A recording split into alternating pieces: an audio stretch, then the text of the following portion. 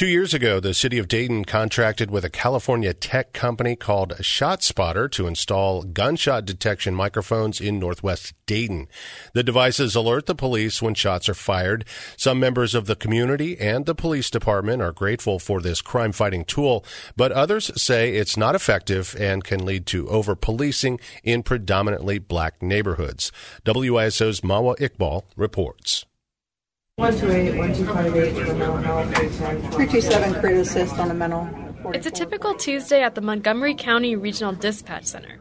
In a dimly lit room, dispatchers hunch over computer monitors, responding to 911 calls from people in crisis. Things like mental health calls or car break-ins. In another part of the room, there's a different kind of alert coming in. A ShotSpotter ping. ShotSpotter's only in that area. The red area, that's the only place there is. Main Street. That's Jay Wheeler. He oversees the dispatchers. Thanks to the new ShotSpotter technology, if a shot is fired, Wheeler and his team get a ping within 60 seconds, alerting them to the location of the shot. Then they'll put out a call for service, which sends Dayton police officers out to investigate. Wheeler says the technology has cut down police response time. It's quick, and we get those calls out. In July of 2019, the city of Dayton entered into a $205,000 contract with the company for about 60 microphones. They were installed within a 3-mile radius in Northwest Dayton, a predominantly black community. Major Chris Malson is the commanding officer overseeing West Dayton. Malson says his officers are taking less time to get to the scene and spending more time engaging with the community. They see us responding to the gun crime. They understand that we do take that crime seriously. And then we get more community buy-in and community help because they know it's a problem. Malson has worked in the department for 20 years. He says ShotSpotter helps police find evidence. Since the technology was activated 2 years ago, his officers have collected over 2,700 shell casings that can be used in criminal investigations. And then we process those as evidence to try to link them up. The crews do a really good job of canvassing the area, knocking on doors, and doing everything they can to recover the evidence that's on scene.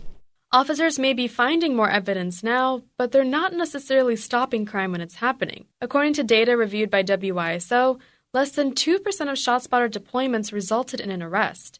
And officers reported incidents of any crime, not just gun crime, only 5% of the time.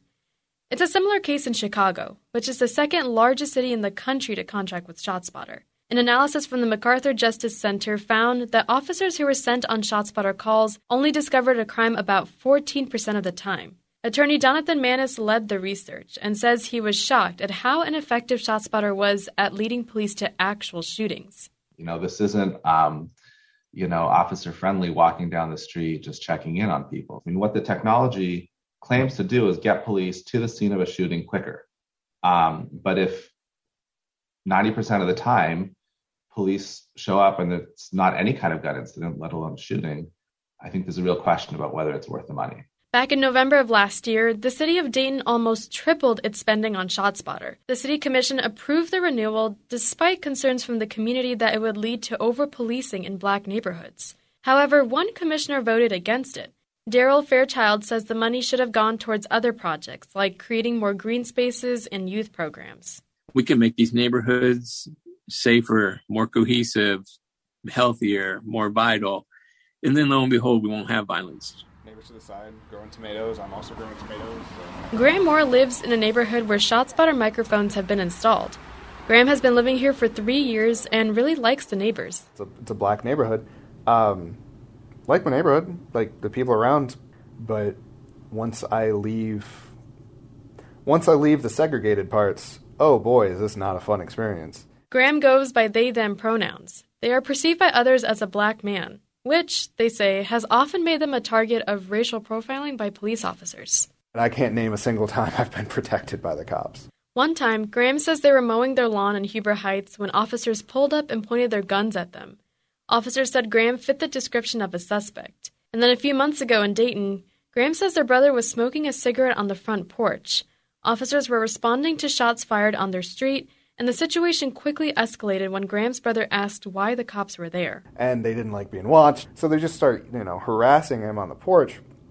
And I see that, I come downstairs, and I just pull, and I'm fortunate enough, I pull him inside, yell through the door for a little bit, lock the door. I was fortunate enough that they left. Graham says their friends who live in the Dayton View neighborhood, which is also covered by ShotSpotter, often get harassed by officers out on ShotSpotter calls. For Graham, this new technology has not led to more safety, it's led to more harassment. They're increasing policing, shut yourself in, close the blinds. That's a pretty obvious solution to me, or that's a pretty obvious choice for me. Minimize contact with people that could hurt me. Officers were summoned to Northwest Dayton more than 2,200 times since the microphones were activated 2 years ago. That's an average of 4 police deployments per day. The ShotSpotter contract will be up for renewal again next year. For WYSO News, I'm Mawa Iqbal.